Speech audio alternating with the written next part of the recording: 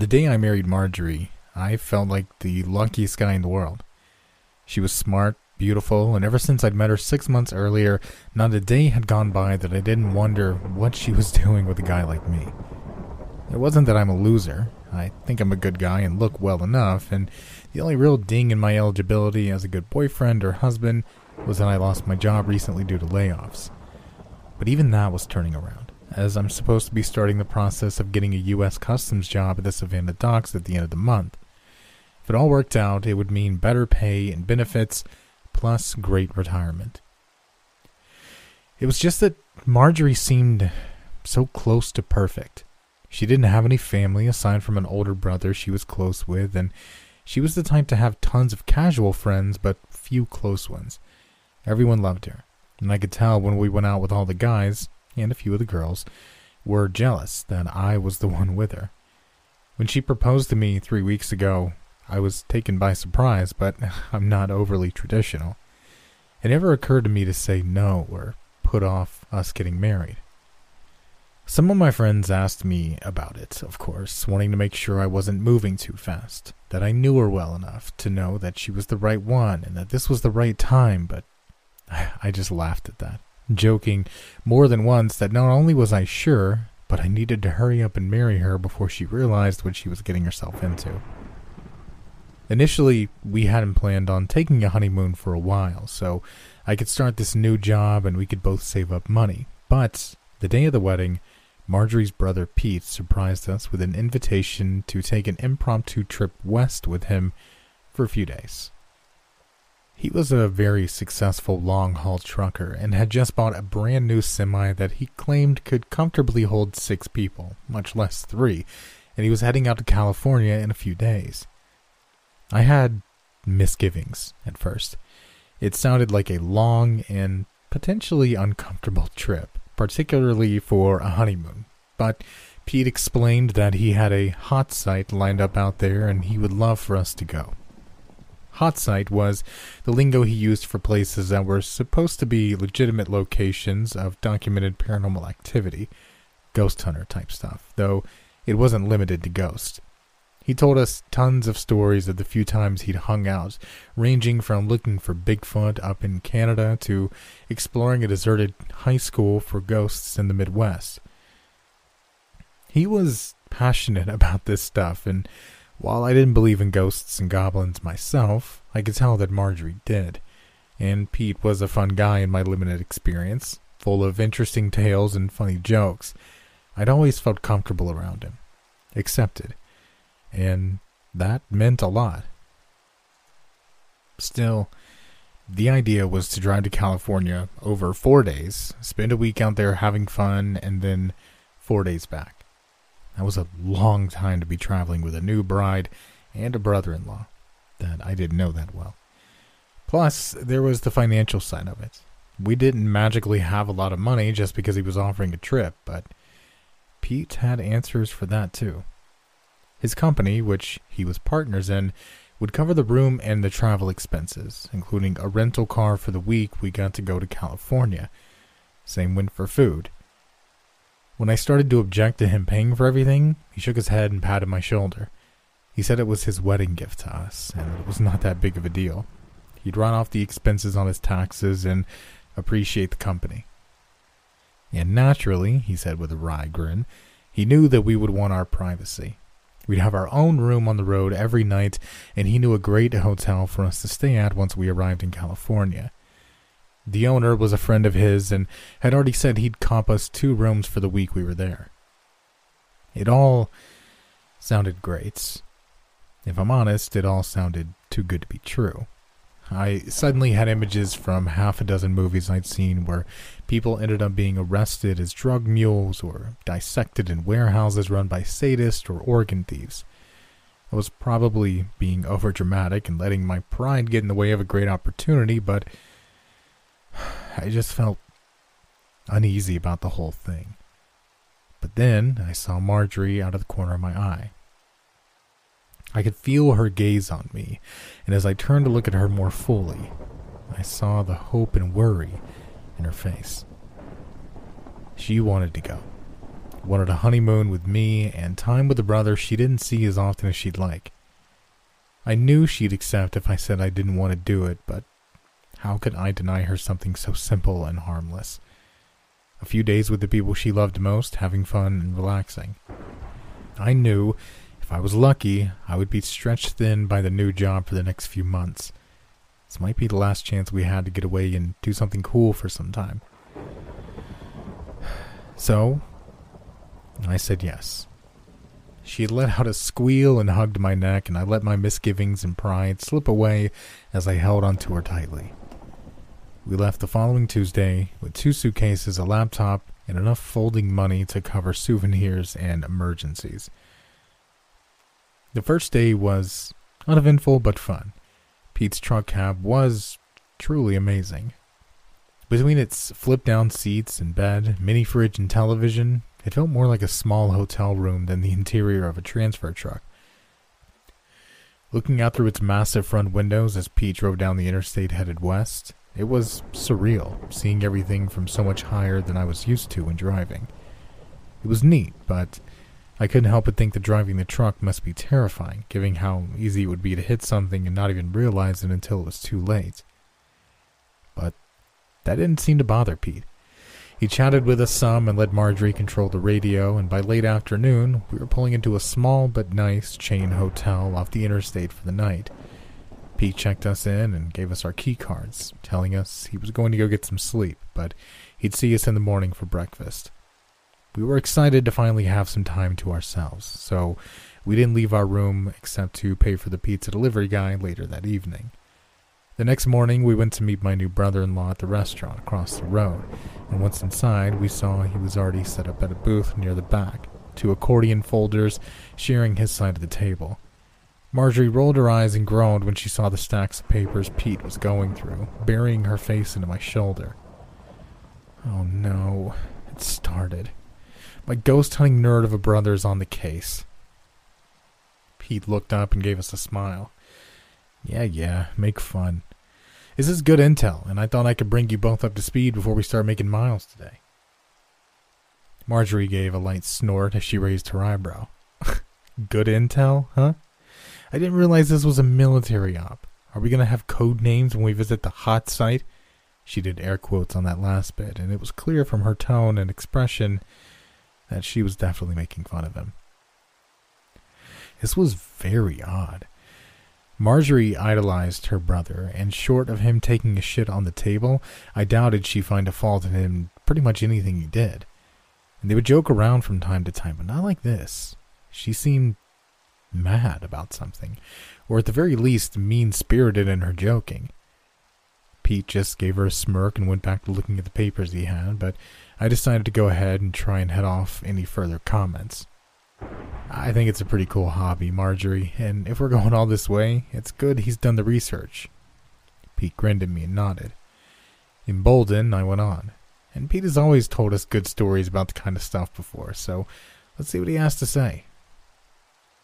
Marjorie shot me a dark look and flopped down in the booth. I guess. Let's get some food ordered first, though. I'm starving. 10 minutes later, our order was placed, and Pete had gotten his presentation organized, which really just amounted to him pulling out a few pictures to show us during his account of Wizard's Folly.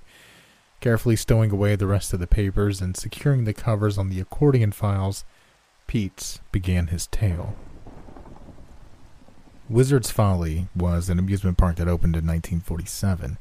Initially, it was a haunted house more than anything, as the original attraction consisted solely of the large, abandoned mansion at the center of 40 acres nestled in the outskirts of the small North California town of Firenze.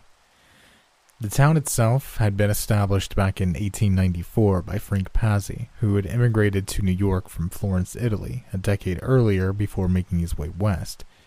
Pazzi was extremely wealthy, and though no one knew how he gained his fortune, he found little complaint when he poured nearly $3 million into the town itself and another $500,000 into building his own nearby estate. Firenze was small and somewhat cloistered in the expanse of wilderness Pazzi had purchased, and for a time it seemed to be the perfect community. Everyone had work, a nice house, and plenty to eat, and if Pazzi was a bit eccentric, who really cared? It was expected that such a man with foreign ways and rarefied taste would seem somewhat strange to the working folk who would come to the area. Once his house was finished, he only allowed a handful of people into his home as servants, and they largely lived on the grounds in one of the 3 guest houses that he'd constructed. Once his house was finished, he only allowed a handful of people into his home as servants, and they largely lived on his grounds in one of the 3 guest houses that he'd had constructed. The only person who still lived in town was his head housekeeper, who went by the name Susanna Templeton. People said that after a few weeks of going into that house, Templeton had changed dramatically, becoming withdrawn and quick to anger. For a time, vague gossip such as this was all the acknowledgement you would find from the townsfolk that something might be wrong. It wasn't until around 1912 that the town started talking about the missing people. 50 miles from Firenze, there was a small clinic called Greenheart Home that catered to all kinds of cases that were too sensitive for normal hospitals and institutions. More to the point, it was a place where wealthy families would stick family members that they had decided were too much of a burden or embarrassment to keep at home or send elsewhere. The insane, the addicted, the pregnant women out of wedlock, or the deviant man. These were just a few of the menagerie that you could find housed inside of its walls. From the outside, the clinic maintained a facade of genteel civility and gentle care, but the staff cared little about the comfort of their patients, and they knew the checks would keep coming so long as their charges remained quiet. Over the years, it became a black pit of cruelty and abuse where people were thrown to be forgotten. Small wonder then that it took some time before anyone noticed that every year a number of its clients went missing. During the early years, when someone in Firenze saw the white truck from Greenheart Home trundling down toward the Pazzi estate, they would just shrug and raise a questioning eyebrow. Over time, this evolved into a knowing look and a furtive whisper if you were bold. But those who spread rumors and gossip about what Pazzi was doing out there were careful to do so discreetly. It was too good a town, too good a life, to risk angering the head of their little forest kingdom. In late 1911, there was a massive fire at Greenheart Home. 37 people died, and those that survived were sent back home or to another institution in other parts of the country. For a time afterward, everything was quiet, and nothing changed in the town of Firenze. But then people from the town started disappearing. In the 1910 U.S. Census, Firenze was reported to have 958 citizens. By the 1920 census, that number was down to less than 500. Now, most of that wasn't missing people, of course. Those with better sense or more resources left the town before it got really bad, and that accounted for several hundred people over the course of the next several years. But in the 10 years after Greenheart Home caught fire, there was an estimated 65 or more people that just disappeared. Now listen closely to this next part because it's important. The records are spotty from back then, particularly in an isolated town like Firenze, but for the most part, the journals and newspaper articles agree with a handful of eyewitness accounts that were collected by ambitious authors and reporters scavenging the area after it was all over. When I say these people disappeared, I mean just that. Not that they were abducted from their home by Pazzi's henchmen in the middle of the night. Not that they were snatched off the street by mysterious figures. These were wives in the middle of conversation with their husband, and he's suddenly not there. Children playing in a swing one moment and gone without a trace the next. There were over a dozen accounts of different people literally disappearing in front of people's eyes, to say nothing of the scores of other people that went missing when no one was around. After a few months of this, the leaders of the town had gone to Pazzi, hats in hand, trying to probe him for information, help, or some clear sign that he was involved. Pazzi listened to their concern with all the attention of a disheartened king before clucking his tongue with concern and patting them on the head. He promised to offer rewards for any and all of the missing, and the next week there were several flybills up and around town proclaiming $1,000 for the return of any of those who had gotten lost. Because that's how the townsfolk that stayed in Firenze started to refer to them. Oh, Bill Gunderson? Yeah, he got lost last spring. His wife Polly's still running to the store, though, and isn't she doing a good job? There was an unspoken consensus in the town that while concern and action would be given lip service, no one was really going to rock the boat. The flybills would be torn down until the next season of disappearances, and they'd go up again for a few days. In between, people growing tenser and more frightened, but they largely kept it to themselves. And then Annabelle Perkins got lost. Her husband, Rudolph Perkins, had moved them to Firenze 2 years earlier, and while by all accounts they were well liked and respected, it was known that Rudolph and Annabelle were both more vocal in their concerns about the periodic rash of disappearances that seemed to plague their town. Their friends and neighbors tried to mollify them, of course, and for a time that seemed to help. But when Annabelle went missing while in the middle of taking a bath one night, December of 1921, Rudolph was beyond persuasion. He gave voice to what so many in the town knew. Frank Pazzi was the one behind the disappearances somehow, and whatever he was doing to those people, they were never seen again. It only took a couple of hours to talking to his friends to gather up a large crowd that had grown tired of living in fear and dread. Like a scene out of an old monster movie, they stormed the estate and began searching for Pazzi to demand answers. Unfortunately, he was nowhere to be found. What they did find, well, there's not a lot that's clear from that night. I know that 15 people went to the house and several of them died inside, but it's unclear how or why that happened. They tried to question the house staff, but they were all gone as well. And when they went to the head housekeeper's home, Susanna Templeton, she was dead, having hung herself from a clothesline in the backyard. One of the survivors that night wrote a brief account of what they found in the house. Much of it was garbled and hard to make sense of, but one thing was clear. At some point, they went to the lower levels of that house and found hidden chambers no one even knew existed. Pazzi had recruited some of his builders from somewhere else, and it must have been those men that had dug out the subterranean rooms and installed all the cages and apparatus. It's called a torture chamber or a dungeon is inaccurate. More accurately, it was a black shrine to some form of occult worship. There were strange symbols etched into every surface, and one of the spaces included a large pit filled with the refuse from nearly 2 decades of human sacrifice.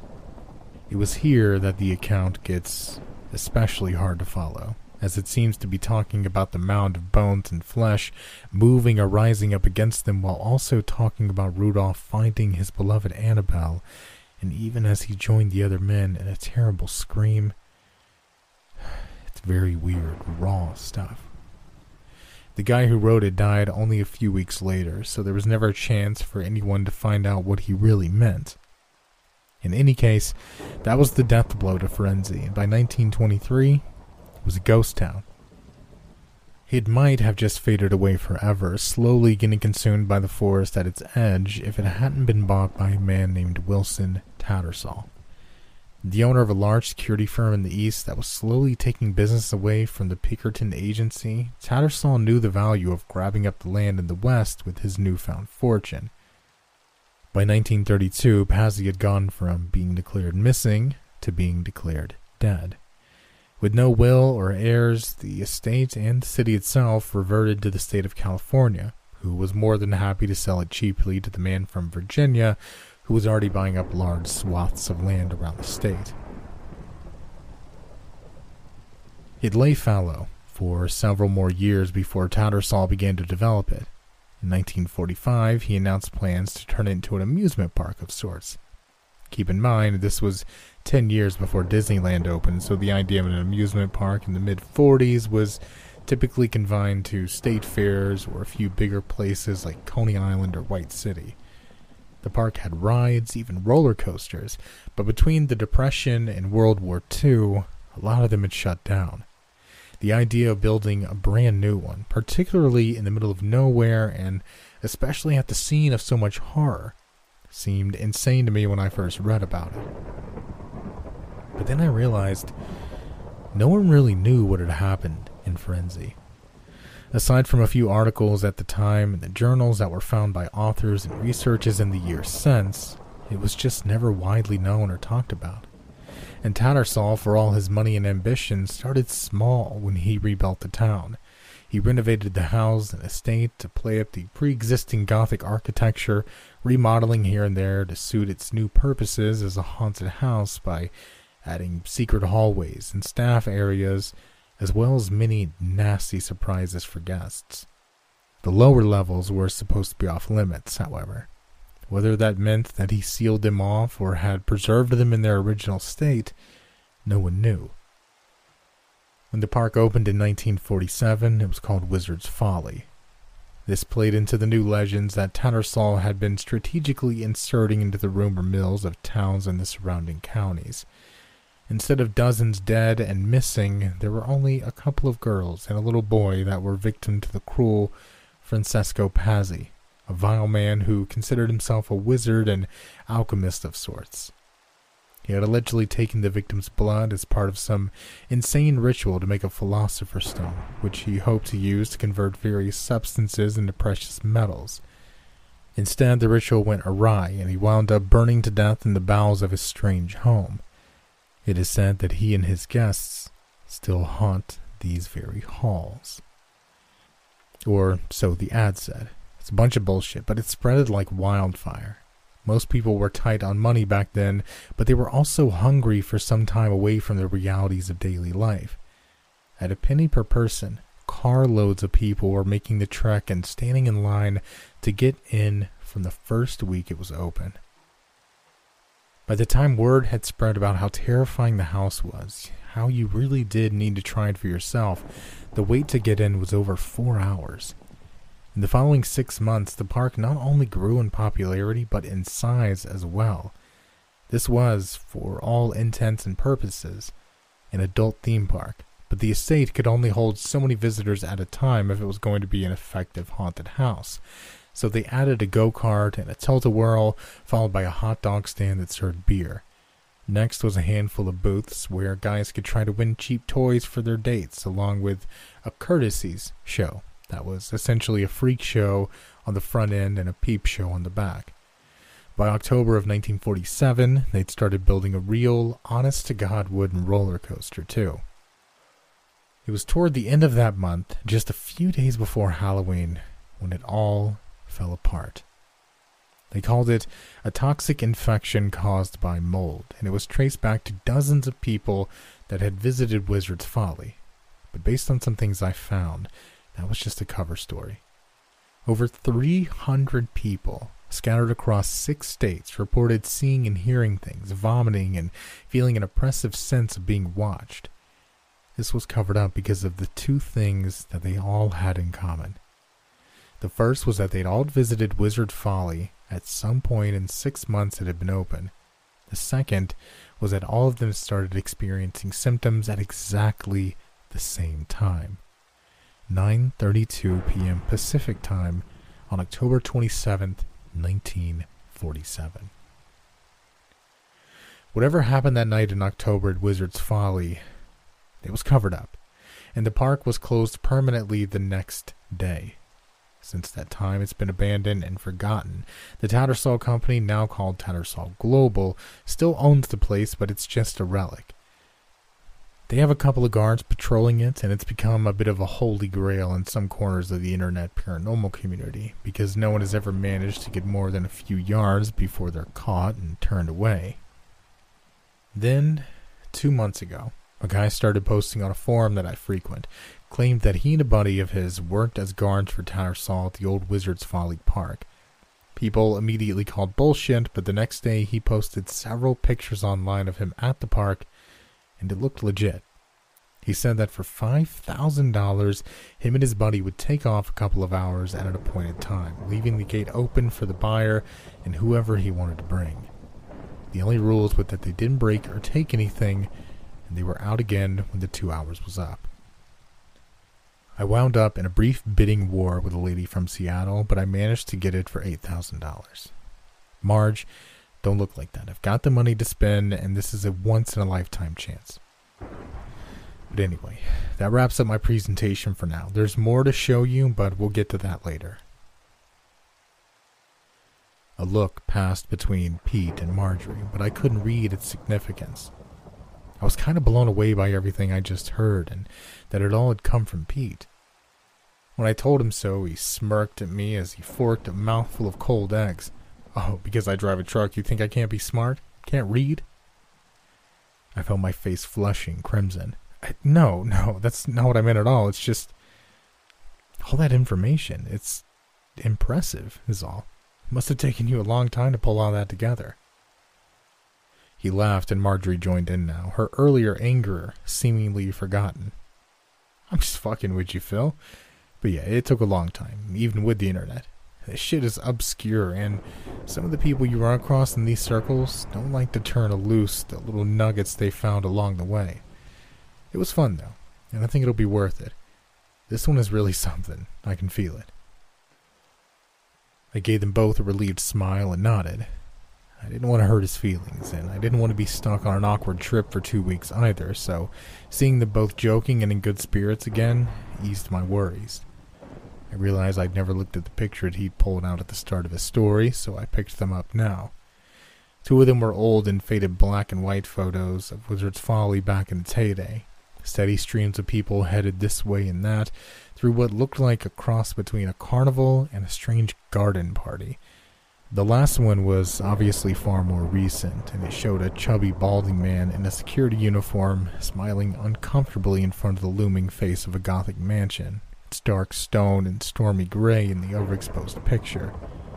I felt an unexpected shudder looking at that last picture, and I set them all down quickly. Pete looked at me silently for several moments and then glanced out the window. It's getting late. We need to move on. Miles to go before we sleep.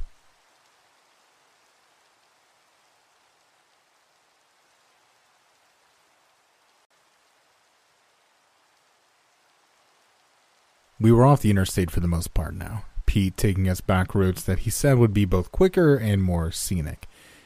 And he was right. We wound our way further west across the Mississippi and into Missouri, and by 8 o'clock we were pulling into our stayover for the night, an older but nice motel on the outskirts of Kansas City. I was inexplicably tired that night, and after we grabbed a quick burger at the restaurant attached to the motel, I quickly fell asleep watching TV with Marjorie in our room.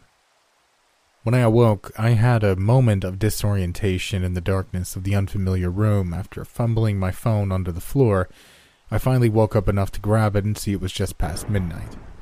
I reached back to Marjorie's side of the bed, but it was empty.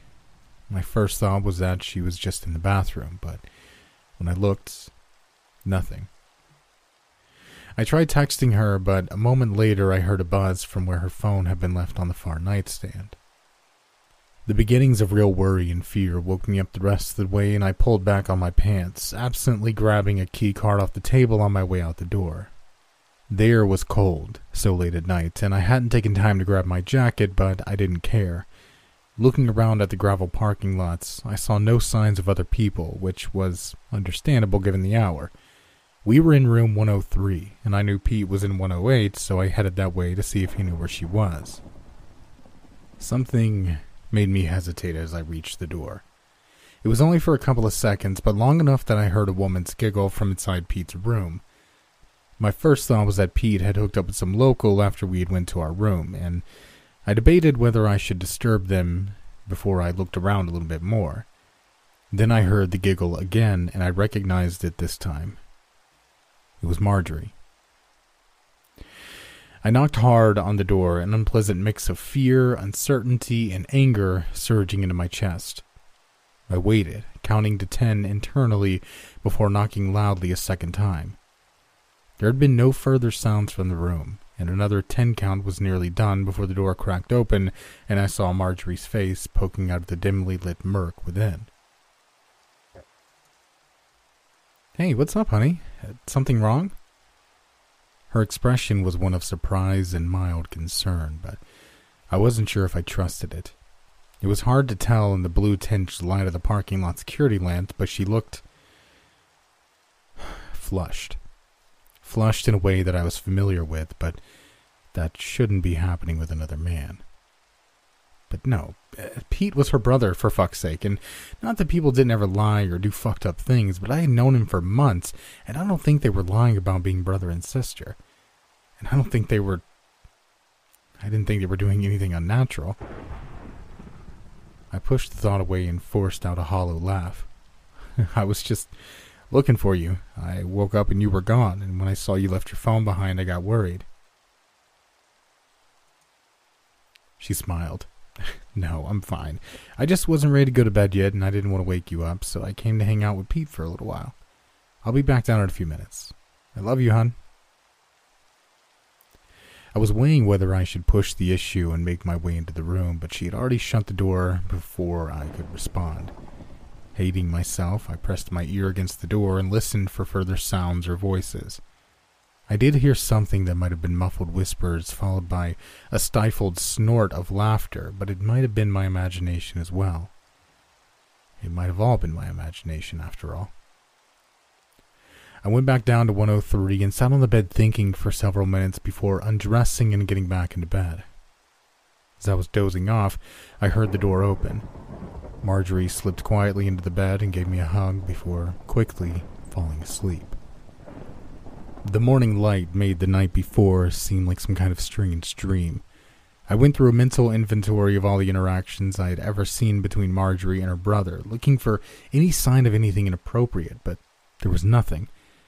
They would joke around and hug each other occasionally, but it was just normal brother-sister stuff, not much different than I'd done with my own brother before he died. As far as her being in his room, well, she wanted some quality time with a brother that she doesn't get to see very often. Nothing wrong with her laughing and having a good time, and anything weird was just me projecting my own insecurities or making something out of nothing.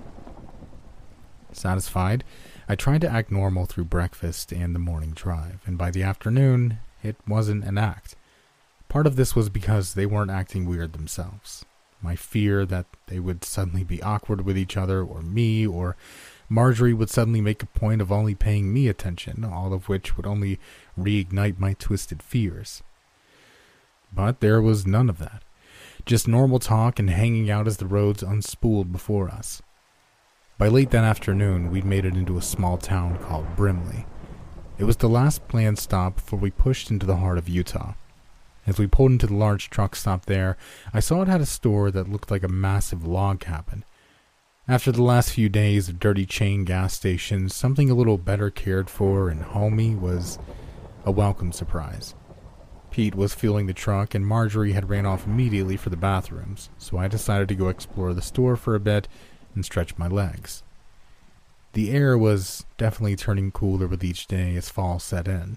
We were traveling at a fast enough rate that it was actually hard to judge how much of the difference was due to the change of seasons versus the change of locale, but the feel of the crisp air as I walked to the store reminded me of autumns growing up in Virginia. The thought made me smile and glance around at the town surrounding the truck stop. It was odd. It was almost 5 in the afternoon on a Thursday, and there was next to no one else around. A couple of other customers getting gas at the pumps looked back at me disinterestedly, but the only other real sign of life was an old man frantically mowing his grass with a lawnmower several houses down on a side street. A small black and white dog stood yapping happily at the man from the street, though whether it was cheering him on or heckling him, it was hard to say.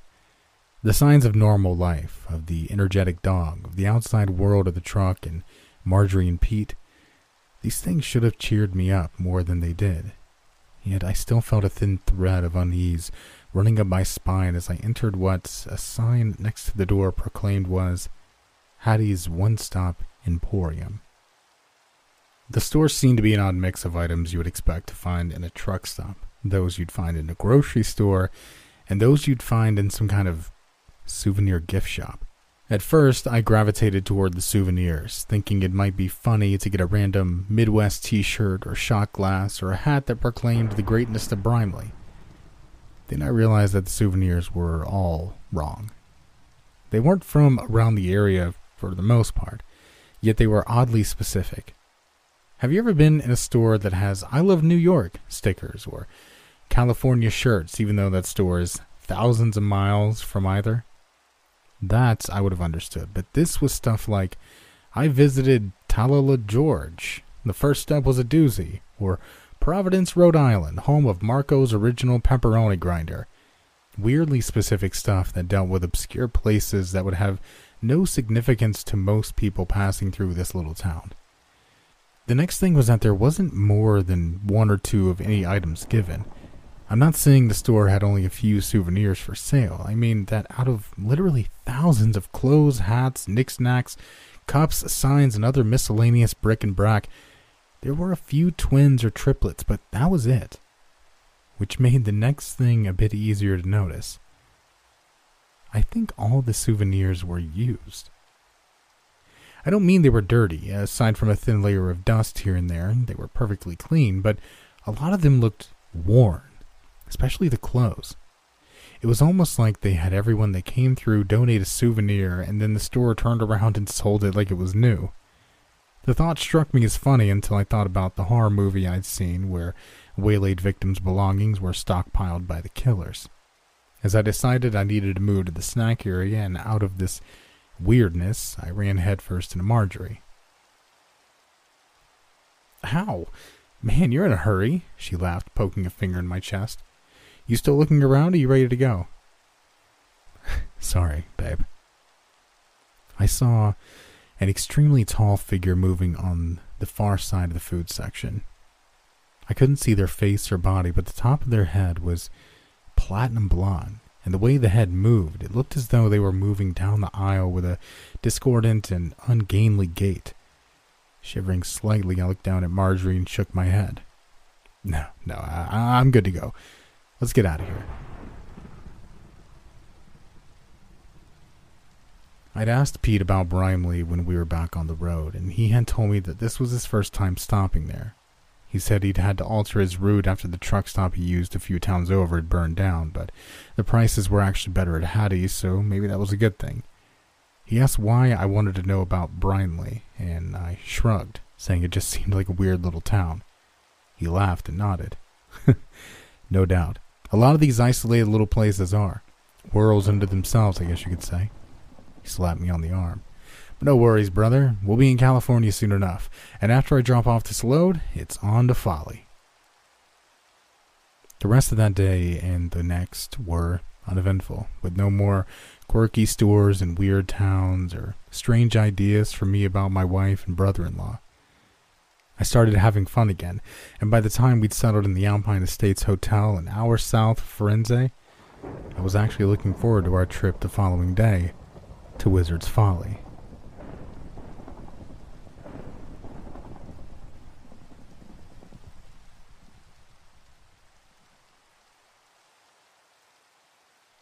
I was expecting Wizard's Folly to be a dilapidated ruin. Tall grass and encroaching woods peered with vine-covered skeletons that had once been buildings and stands. I half expected that we wouldn't be able to get in at all, or if we did, we'd poke around for half an hour before leaving dejected because the reality of the park fell so far into the shadow of what Pete's story had built up in our minds. But nothing could have been further from the truth. As incredible as his story had been, the appearance and condition of the amusement park was even more awe-inspiring. We entered easily through the front gate at precisely 10 in the morning, all three of us looking around for signs of security in case the plan had somehow gone awry on the guard's end. Within moments, any thought of being caught had fled, however, as we were all gasping at what we were seeing. Everything was in near perfect condition. The grass was cut, the buildings looked recently painted, and there was none of the expected signs of disuse or ill repair. We'd taken a rural road on the edge of Firenze, but our route turned us left towards Wizard's Folly instead of right towards the ghost town. Because of that, I only had a slight idea of how the town compared to this place, but the glimpse I'd had of an old gas station at the edge of town had made sense. It looked long abandoned, with rusty old-fashioned pumps out front and morning sunlight glowing dimly through the caved-in roof of what looked like a small attached garage. By contrast, if I'd been told this park was open just an hour earlier, I would have believed it. We walked further up the main road, passing by a hot dog stand and a small building that appeared to contain public bathrooms. Up ahead, there were more buildings and the looming shadow of a massive wooden roller coaster off to the right. She was right. We had already passed a gift shop, a small sit-down restaurant, and 5 different stands housing what looked like carnival games, all of them pristine with lights blazing. Pete stopped and turned back to us. I mean, we're trespassing either way, right? But so long as we don't hurt anything, it shouldn't be too much of a hassle even if we were caught, which we shouldn't be, but none of this makes sense. Why would the lights be on in these places? Why would everything be so, well, not new exactly, but intact? I knew what he meant. None of it to have the feel of things that had been recently built, but rather just maintained very well. I pointed to one of the carnival game stands where you try to pop balloons with darts. Look at that shit, the balloons! My description wasn't overly accurate, but I didn't have to be.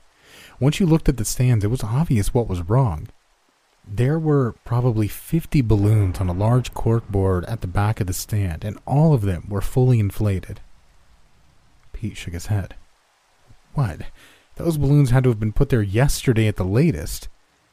He looked around, his expression growing paranoid. I don't know what this is, but I think they're either reopening or something is way different than what I was told. Either way, if you all want to go, I'm fine with it. He was looking at Marjorie, but I was the one that spoke up. No, let's keep going. We rounded a curve and saw that the park opened up before us, with multiple paths leading off towards rides and shrouded thoroughfares that wound deeper into the property. This was also our first good look at the mansion, albeit from a distance. It was strange and imposing, even far away, with dark stone and black shingles swooping this way and that like the contours of a giant gargoyle just waiting for us to get closer. A large hedge maze acted as a barrier between us and the house, and when I went to enter it, Marjorie tugged on my arm. No, Philip. Let's not and say we did. I don't want to get stuck in that thing, okay? When I nodded, she went on, gesturing toward a path off to our right. Let's try this way. We can see more of the park and find a way around to the house if we're lucky. Pete chimed in. Yeah, Phil, I think she's right. We're on a clock here, so we're better off taking in as much as we can rather than taking time for the maze. Sure, yeah, it makes sense. I started walking with them down a brick path that led closer to a massive roller coaster, a familiar sense of strangeness coming back to me. Why were they deferring to me so much now? Acting as though they need to persuade me or as though I was in charge. I'd just been going along with whatever, which was fine, but why did they now ask my opinion? Was this some sort of weirdness I was worried about? I was snapped out of my reverie by the fear and wonder in Marjorie's voice. My God, I smell popcorn. I smell popcorn and cotton candy. I realized I smelled it too. Fear crawled up my back as I looked around, but I saw nowhere it could be coming from. My eyes met Pete's and he shrugged. I don't know, Phil. I smell it too, but no clue how or why. My roving gaze fell on the roller coaster again. We were probably 50 yards from the entry of the ride, which a large and brightly lit sign proclaimed as the Hunter's Blind. Seemed a strange name for any ride, much less a roller coaster, but the thought left me as I realized something. Pete, didn't you say they only partially built the roller coaster? He nodded. Yeah, and you saw it in the picture too, remember? The park shut down when they were only about halfway done. I pointed ahead of us.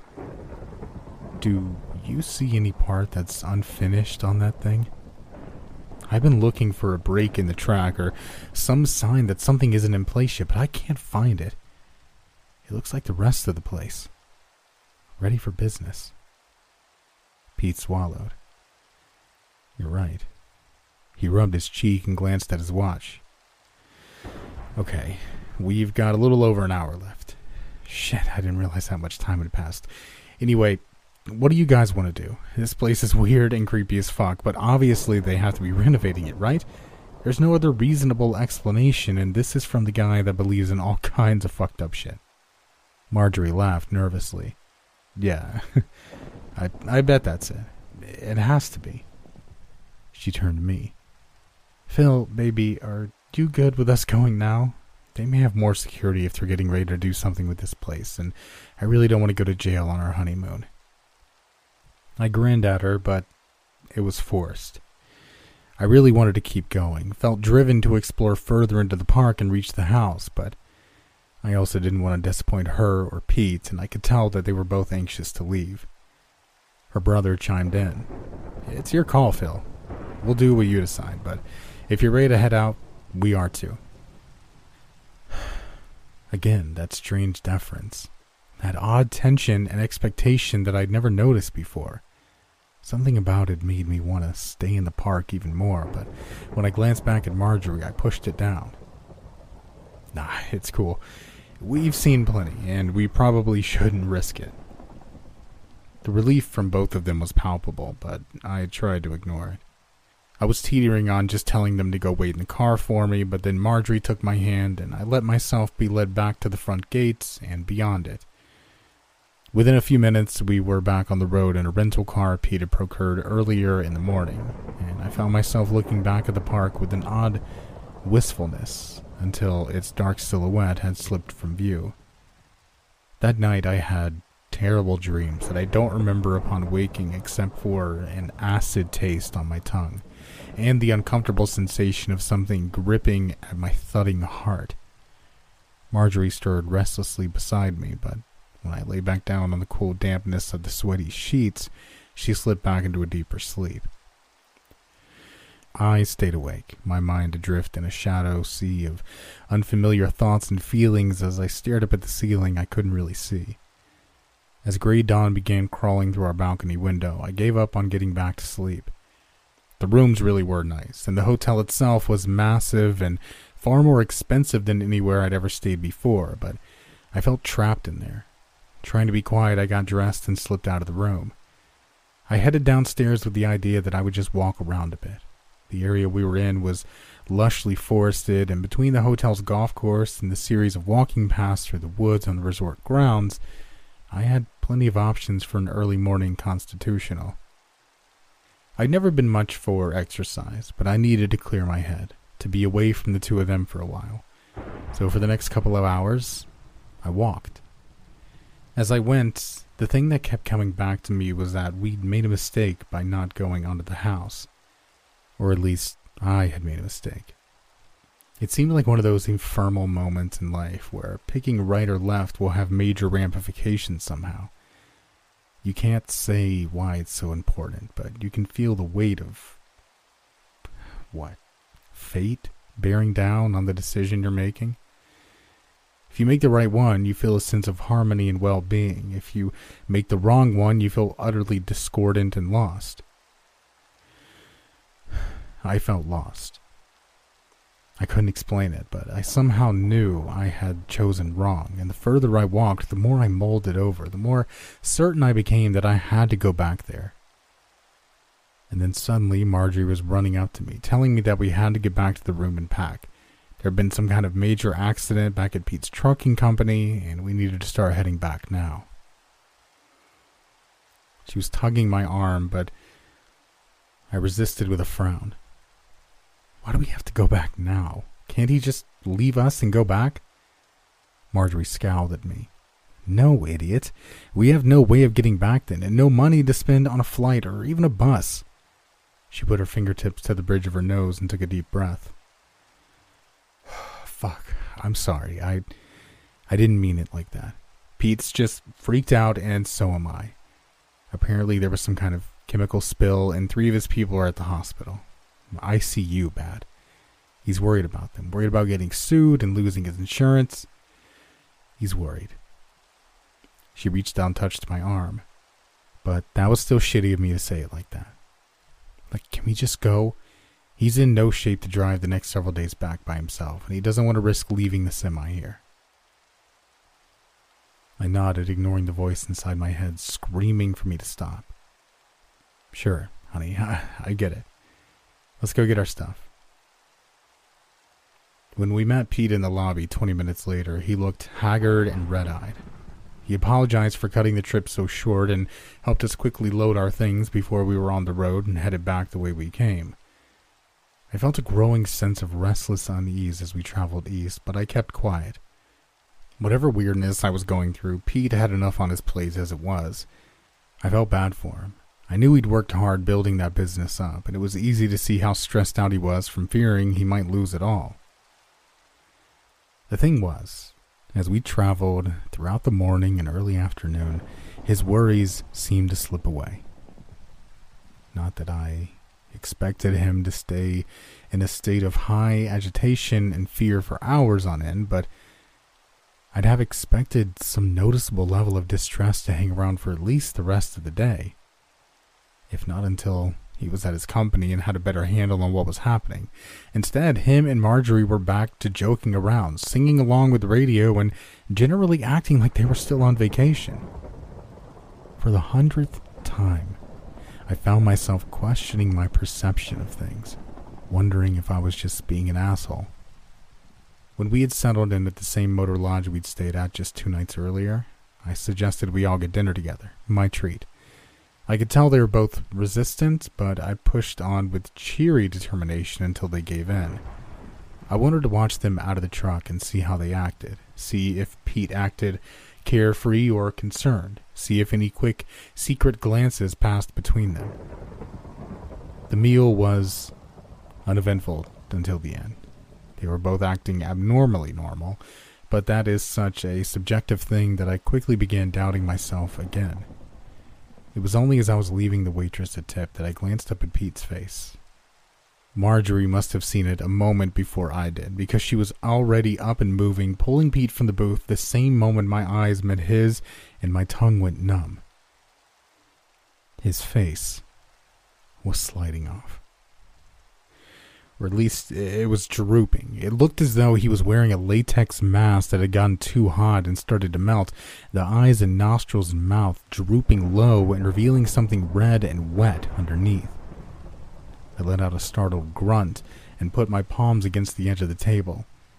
I shoved the table towards him, but he was already out of the seat with Marjorie's help, so the far edge just bumped against the back of the booth he was sitting in. I went to stop Marjorie and make her understand that something was terribly wrong, that he was a monster or dying or something, but she was already leading him away. She turned back briefly to give me a distressed look. He's sick, Phil. I've seen this before. Go back to our room. I'll be there soon. Before I could protest, she turned the corner with him, heading toward the back of the restaurant and presumably to the bathroom.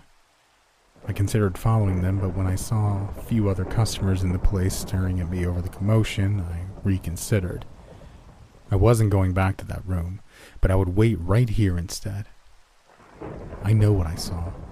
His fucking face was falling off, and now I want some goddamn answers.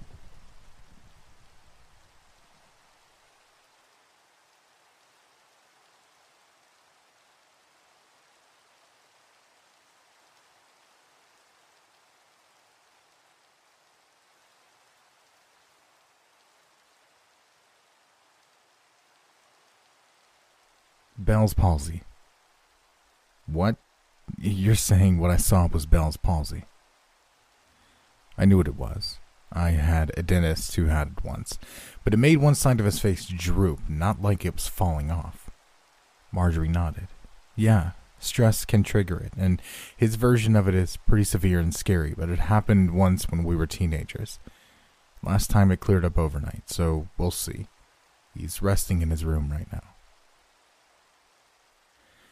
I gripped my hands together so tightly that the knuckles were white. Look, there's been a lot of weirdness this entire trip, and Marjorie came and sat next to me, reaching over to put her hands on top of mine. I know it. I've been focusing on him too much, and I'm sorry. I just know we have the rest of our lives together, and I don't get to spend much time with him, and now he's just so upset about all this right now. I pulled my hands away and leaned back. You could have fooled me. She frowned at me, her eyes growing harder. What's that supposed to mean? It means that he's acting jolly as can be all afternoon, and then all of a sudden it's like I'm sitting across from a horror movie that you're telling me is Bell's palsy and is caused by extreme stress? I'm not trying to be a dick, but none of that makes sense. She stood up, tears welling up in her eyes. Well, it's the truth. I need you on my side on this. Do you think this is how I wanted our honeymoon to be? Stuck in a semi and going to some crappy old park? Not having any time to ourselves? But I was trying to make him and you both happy.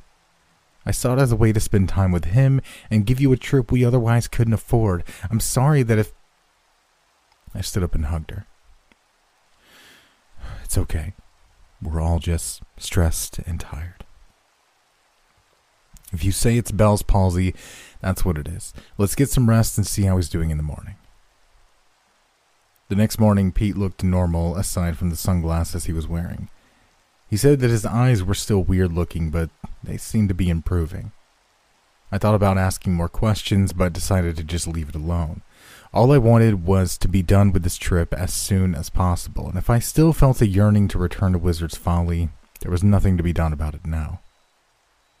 That evening, we stopped again at Hattie's one-stop emporium in Brimley, and I again felt the same sense of disquiet being on the small town. I went in with the intention just to use the bathroom, and then head right back to the truck, but when I made it to the stall, I stopped cold at what I found there. There was a notepad, and 2 pictures sitting on the back of the toilet. I would have just left them alone, but I recognized them. They were from Pete's file on Wizard's Folly. But how could that be?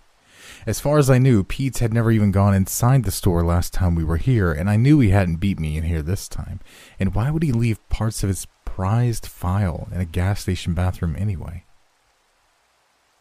Forgetting my need to pee, I grabbed up the pad and pictures before leaving the stall. I almost went out to ask Pete about it, but something made me reconsider. I was tired of getting all my information through them. It wasn't that I didn't trust them, but it wouldn't hurt to talk to the store owners and see if they knew anything about how the stuff came to be in their bathroom or how long it'd been there. The cashier's desk was a heavily carved oak monstrosity that curved into a long L with 2 cash registers on opposite ends. Behind the counter were 2 elderly women that might have been twins, their long white hair tied back in matching bushy ponytails. Putting on a smile, I approached and held up the notepad and pictures. Hey y'all, me and my family are just passing through, and I just found something in your bathroom that I think belongs to my brother-in-law. I pointed out in the direction of the truck fuel pumps.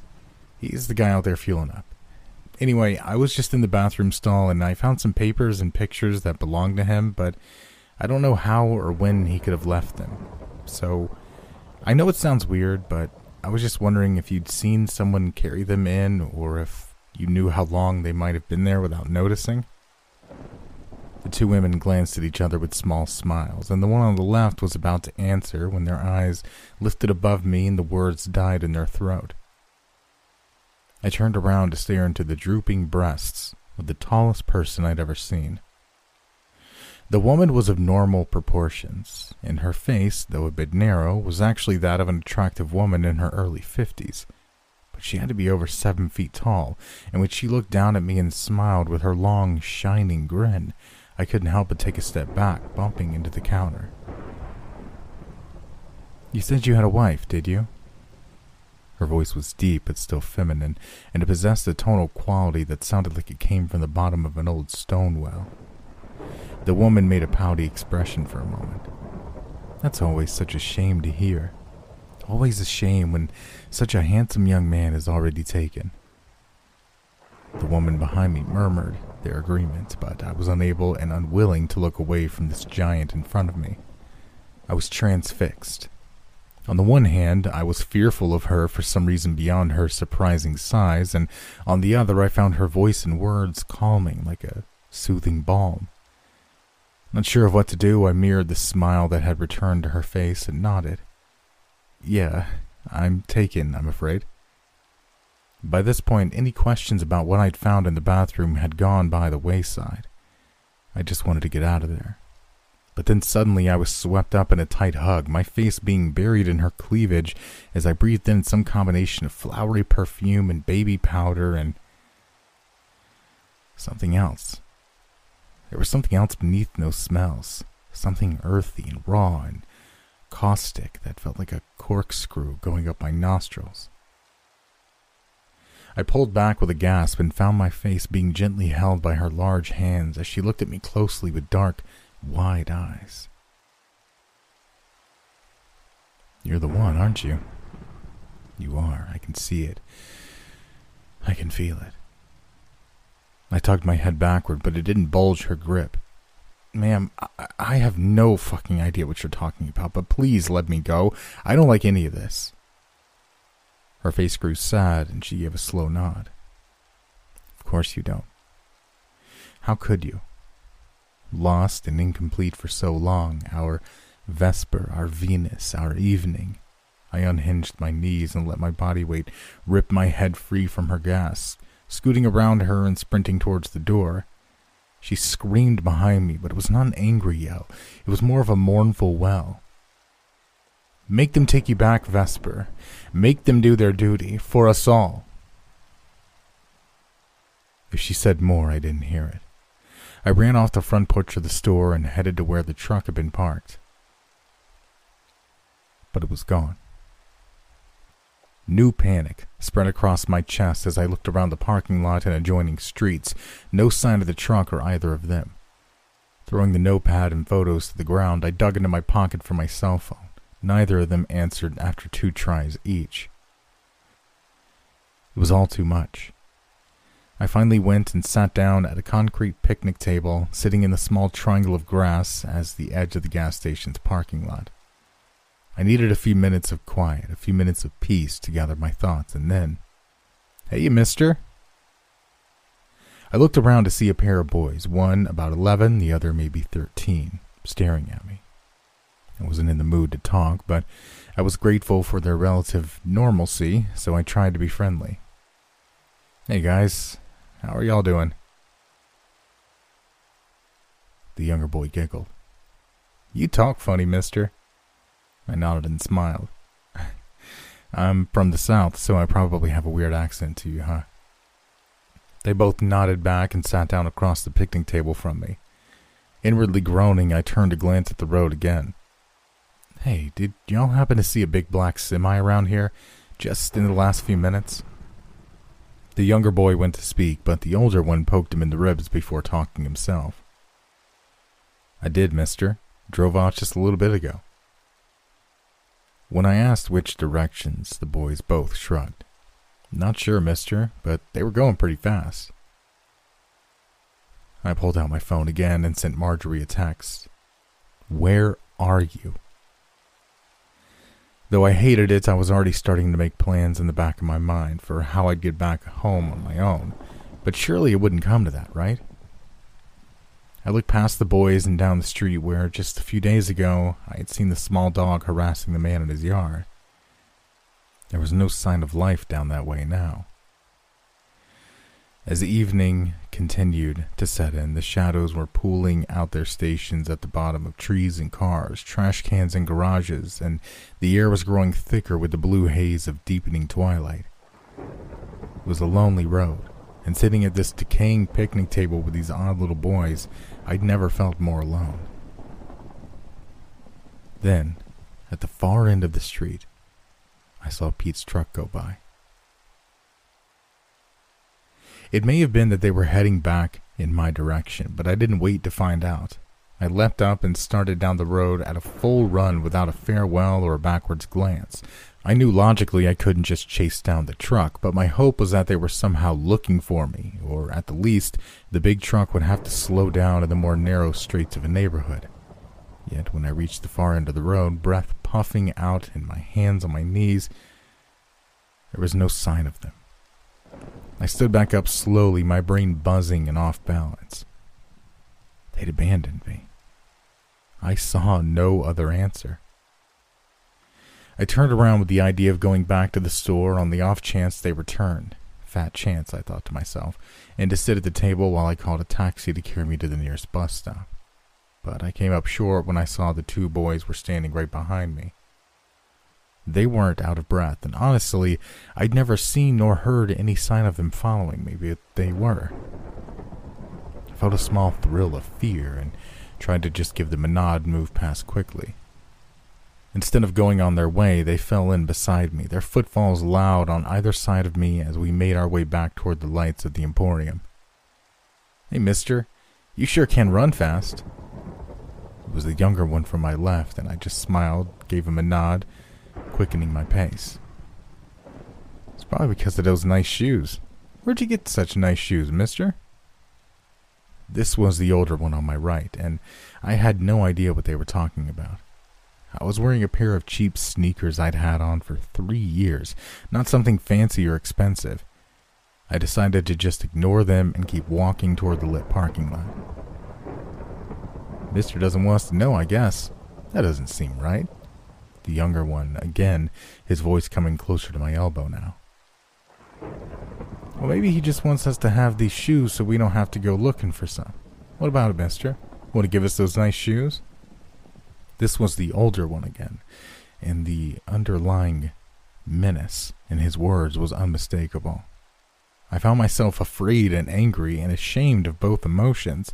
I was being bullied by a pair of children that were in their own way trying to rob me, apparently. What was going on with this place? With me?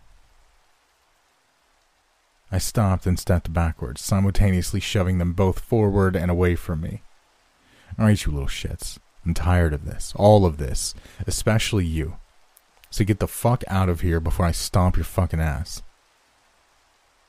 I didn't recognize the words coming out of my mouth, but they felt good. A look of uncertain fear passed between the two boys, and I felt myself preparing to attack the older boy when I saw Pete's truck pulling into the parking lot again. Feeling a surge of relief, I pushed past the boys and ran into it. Marjorie opened the door and gave me a shaky smile.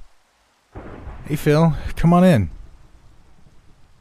I climbed in and slammed the door behind me. As Pete began to pull away, he dropped a greasy paper sack into my lap. Looking down, I saw it was from a chain fast food restaurant. I shoved it off my lap and into the floor. What the fuck is that supposed to be? Marjorie's smile thinned as her face went red. We went and got us all some food to save time. I sent you a text. Did it not go through? Glaring at her, I gave a short and bitter laugh. No, it didn't go through.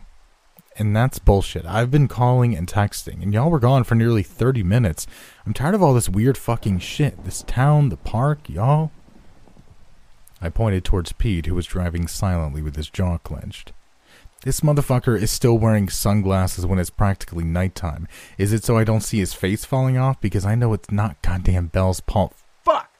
Pete was coming to a fast stop, the air brakes on the truck letting out a squealing hiss as he did so. At first, I thought he was going to fight back, and I relished the thought, but he wasn't looking at me.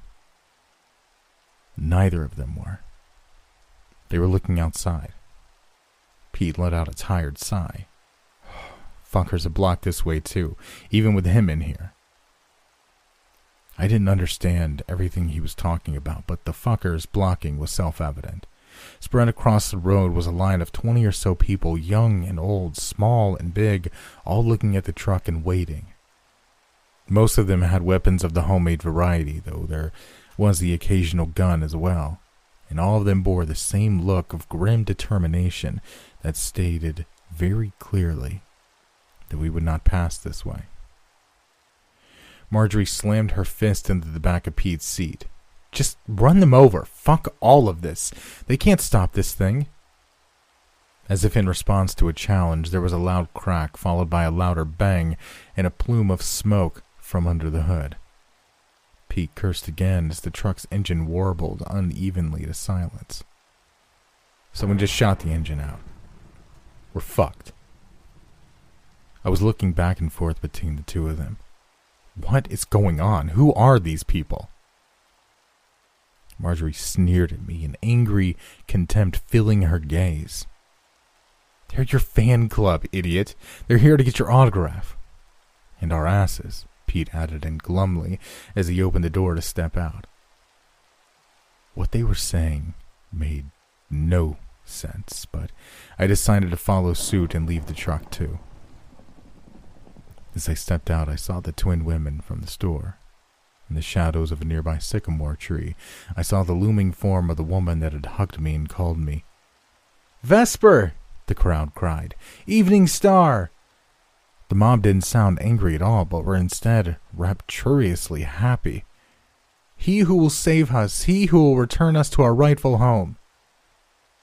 It was clear that they were talking to me, and I suppressed the urge to run as they surged forward, surrounding me, stroking my arms and hugging my neck.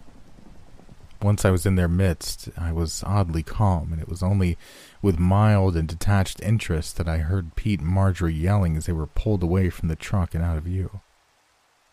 The twin women from Hattie's stepped forward. What name do you go by? They asked in unison. Philip. Phil. I go by Phil. The woman beamed identical smiles at me. Well, Phil, you are very important. You have a very important destiny. Those people, they cast a glance in the general direction that Pete and Marjorie had been taking, were meant to help you find your path, but instead, they tried to keep you from it. The woman's faces grew hard at this, but relaxed as they looked back at me. But you're stronger than that. You may even be ready this time. Ready for what? I blurted out. I keep having weird shit happen and no one will tell me what's going on, and all this is really starting to freak me out. I gestured around to the crowd, the damaged truck, the town. Fuck, my entire life as of late, and as I did so, I found the tall woman had stepped forward as well. The crowd parted for her and she reached out to take my hand. I understand, Phil. We can come on too strong. It's only because we're so proud of you. We love you so much and are excited to see you. Frowning, I shook my head. But why? I don't know any of you people. I don't know if I really know the people that brought me here. The tall woman glowered as she gave a nod. They've done you a great disservice. They knew you were the one, and yet I bet they tried to dissuade you from entering this house, didn't they? My heart started thudding faster in my chest. What a house! When I saw the knowing smile on her face, I stopped and nodded. Yes, they did not force me to, but they worked to dissuade me without telling me no. The woman nodded again, and I noticed several more nods and murmurs in the crowd around us. Yes, they couldn't refuse you directly, not in that place, but they could trick you into leaving. If you had just gone inside, all of this would be over. You would understand and know who you truly are. She looked so sad momentarily before brightening. But there is still time. Do you still want to go inside the house at Wizard's Folly? I surprised myself by nodding again. If it can make things better, or at least where I can understand what's going on, yes, I do. The woman gave me another awkward hug, though it was quicker this time, and I didn't have to free myself from her grasp when it was over. That's wonderful. We'll start heading for it right away. By tomorrow evening, we should be there.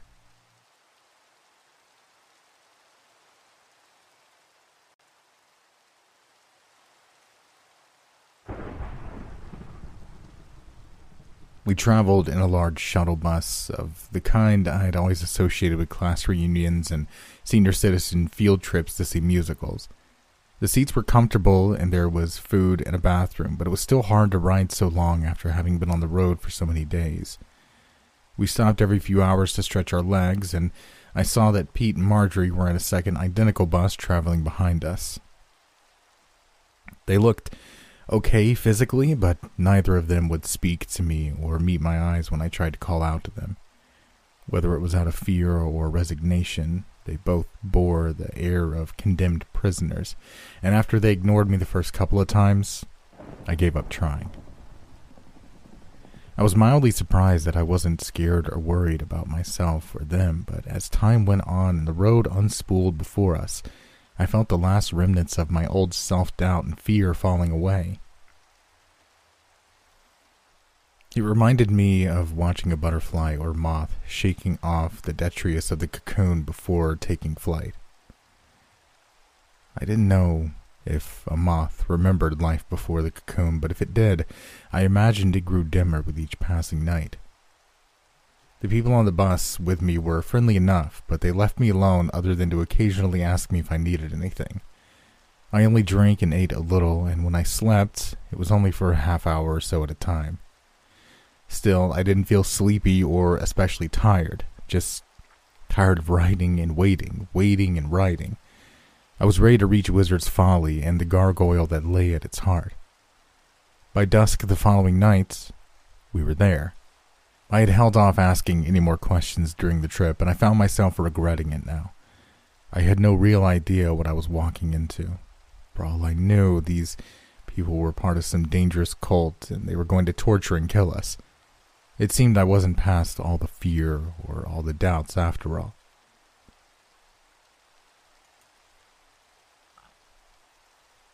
But they all paled next to my drive to see for myself. My desire to enter the house and get rid of this terrible longing that had taken over my heart in the last few days. So I left the bus with the rest of them. We'd been driven right up to the front door of the house by some route we hadn't seen during our prior visit, and when the expectant crowd parted the way for me, I stepped forward and opened the door. Inside was dark and cool, but not pitch black. There were electric lamps and candles at various spots, perforating the shadows enough to give a rough geography of the hall I was entering and its adjoining rooms. I felt no need to explore or wonder once inside. The house was clean and well furnished, and as well as impressively decorated in a strange Gothic style, but none of that was why I had come. I came to meet my father. The thought had occurred to me as I traveled past the sweeping staircase, going up into the upper floors and around the corner to a smaller hallway that led to a small black door at its terminus. I opened the door and began my journey down the winding stone steps into the basement and sub-basement beyond. All of this was done without hesitation because, as with so many things now, I just knew the truth of them as they came to me. I reached to the primary ritual room, the centerpiece of what was the large pit that had once contained so much death and decay. It was empty now, but I could still feel the energy radiating from it. This pit had been in my womb, and I felt some connection to it. I looked around the room, my eyes adjusting to the darkness. Sitting in the corner was a small, hunched man, or something that resembled a man.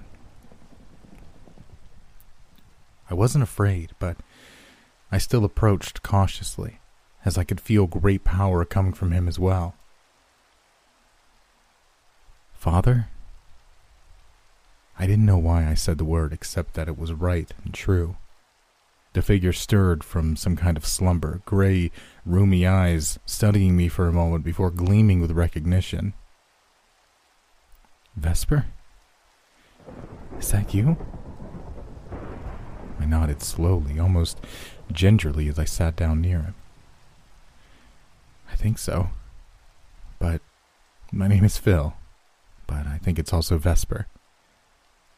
The man smiled, the crisscross of age lines making the expression seem more like a wound across old leather. Phil is just your name this time. The name of your outward self. Before you were Dora, you were Stephen, and perhaps more I never knew. His eyes narrowed. I thought I dreamed of you coming here before. Did you come here before? Yes, me and my wife Marjorie, her brother Pete. They brought me.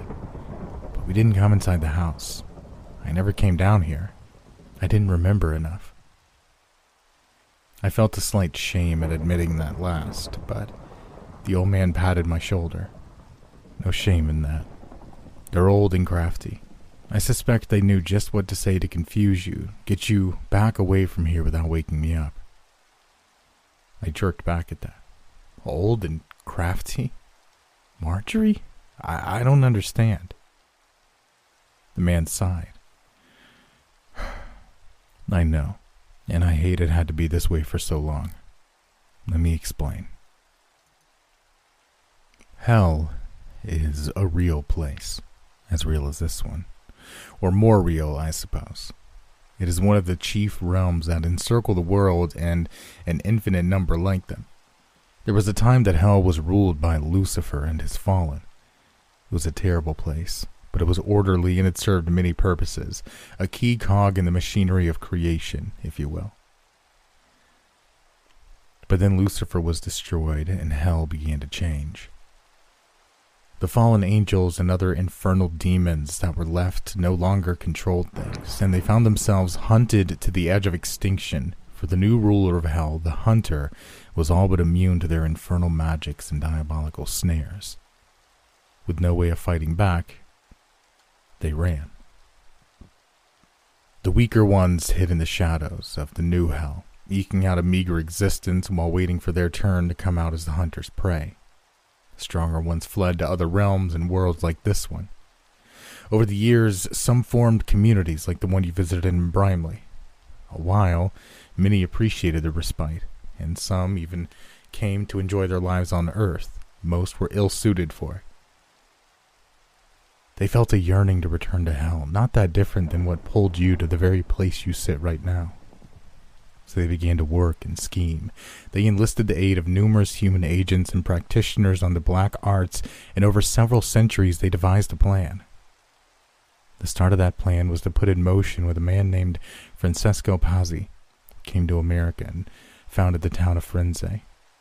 He was skilled in black magic and had been entrusted with his plan, this last hope of hell's orphans. And he succeeded. Year after year, ritual after ritual, sacrifice after sacrifice, he laid the blood and the pain and the power needed to craft a very special spell. It required not only human sacrifice, but demonic sacrifice as well, and over 24 fallen angels were rendered in the process, as well as a tiny relic from the hunter itself. A single strand of hair that had fallen from its head during a brief battle with Lucifer. In many ways, this was the most important part. If something was going to be able to face the strange magic of the hunter, it needed to possess a bit of that magic itself, as well as the magic of infernals and humans both. These three magics were never meant to be together, never meant to coexist, so it was only through great skill and willpower that it was done. Only by all of this effort and sacrifice were you born. The night you were born, men from the town stormed this house. Most were killed and others were taken. They have served various uses over the years since then, but one pair, one special couple, has lasted longer than the rest. Rudolph and Annabelle Perkins. Star-crossed lovers, you might say. Or rather, as you might say, your wife Marjorie and her brother, Pete. I know even now that comes as a shock to you. You still retain your life as Phil, and some of those old feelings are still there, but I've been sending them out to find you for decades, and I know them better than they know themselves. When I came to America as Frank Pazzi, I hoped my rituals would be completed by 1920, that I would gain vast power in this world, and when I eventually was forced into hell, I would be lauded as a hero and given a place of privilege in the new infernal court. And that fucking whore, Annabelle, and her stuck-up husband came to town. I'd hoped that taking her would send him packing, but instead, he riled the townsfolk up when you were fresh to life and I was weak from your creation. In the chaos of that night, you somehow slipped away. I'd taken them as prizes, but I had to disappear for a time while I searched for you. By the time I found you a few years later, you were living as a young girl named Dora Welcher outside of Omaha, Nebraska. From what I could learn, you had just shown up in your town as a young woman and started living life like everything was normal. No memory of what you really were or that you had existed 5 years earlier. My first instinct had been to try and force you to remember, to make you come with me. Then I realized how foolish and arrogant I was being. I was dealing with something new, something I didn't understand, that no one understood. So I decided to trust you and let you find your own way, develop the human side of your nature, and grow in strength until you were ready. For years, I watched you while cultivating more money and power as Wilson Tattersall. I rebought my own house, my own property, and I waited. I had a feeling we would need this place of power again, and I was right. When Dora was in her 40s, she started getting sick. I kept close tabs on you at all times back then, and I knew the doctors you had seen had no idea what was wrong. Desperate, I sent 2 of my servants to push you out in this direction, hoping I could help you without disturbing your development. Those servants were Marjorie and Pete, except they didn't call themselves that, or Annabelle and Rudolph. Back then they were Tess and Johnny, a married couple that buttered up you and your husband for months before springing a surprise trip on you. A surprise trip to an exclusive new amusement park that had just opened up in California. I'd waited for months for your arrival, making use of the guests we had in my own small ways, but all with the end goal of seeing you walk through those gates. Because without you, all of it was for naught.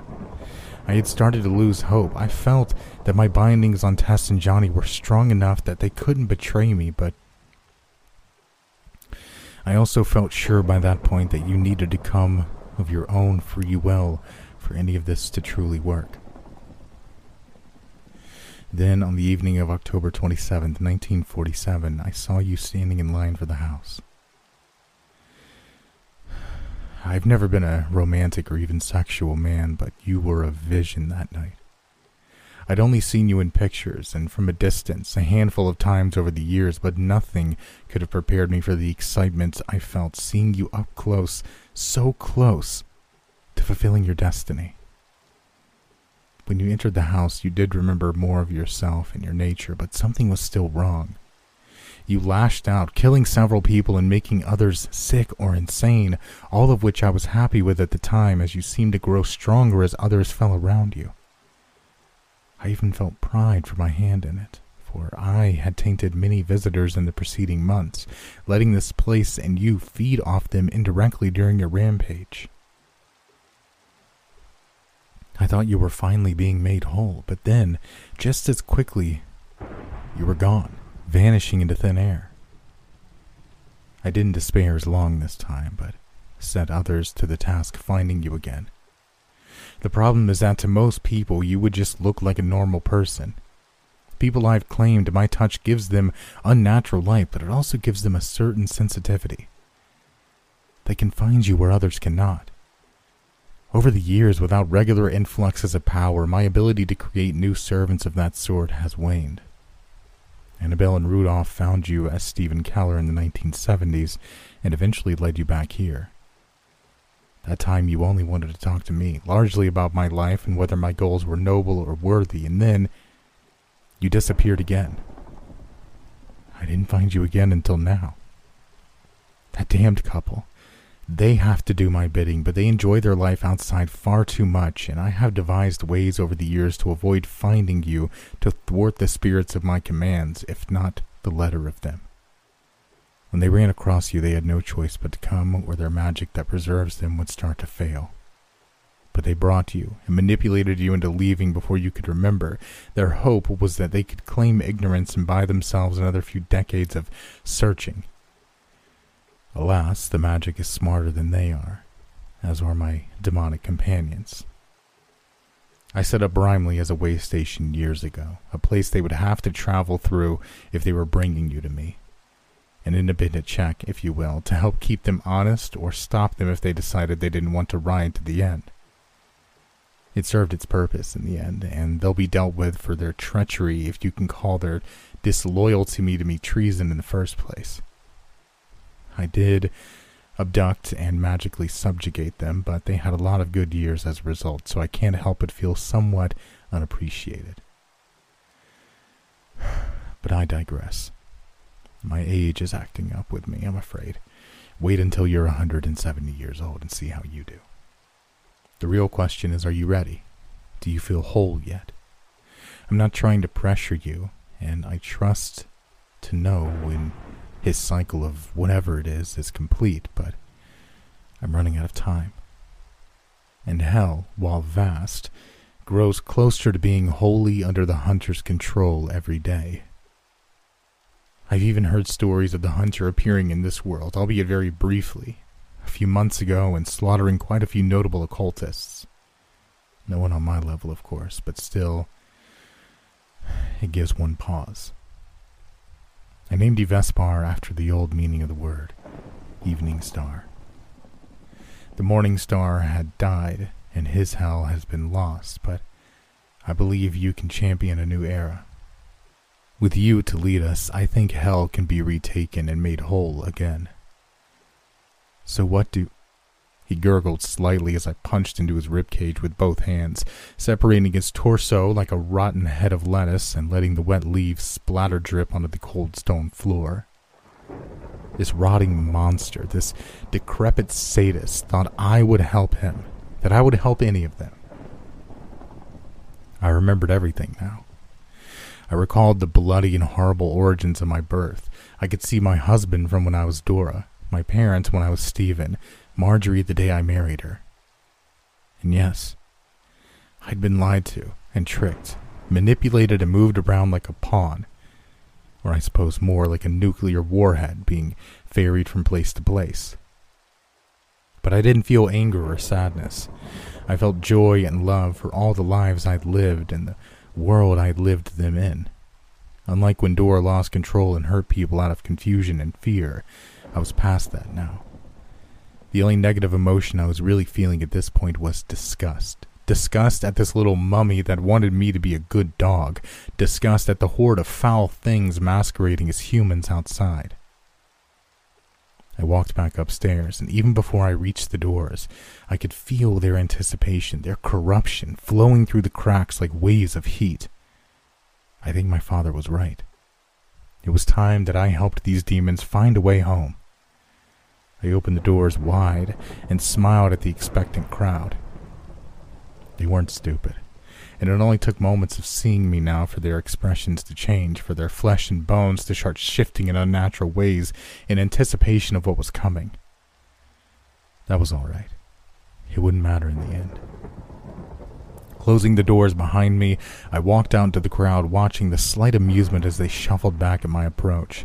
The fear and hate in their air was palpable, and I breathed it in deeply. Scanning the crowd, I looked for any sign of Marjorie and Pete, but there was none. No matter. I'd find them later. For now, it was time to show these things just what all their murder and horror had brought them. I leaned forward slightly, my voice barely above a whisper, but still resonant in the silence of the cool evening air. Who's first?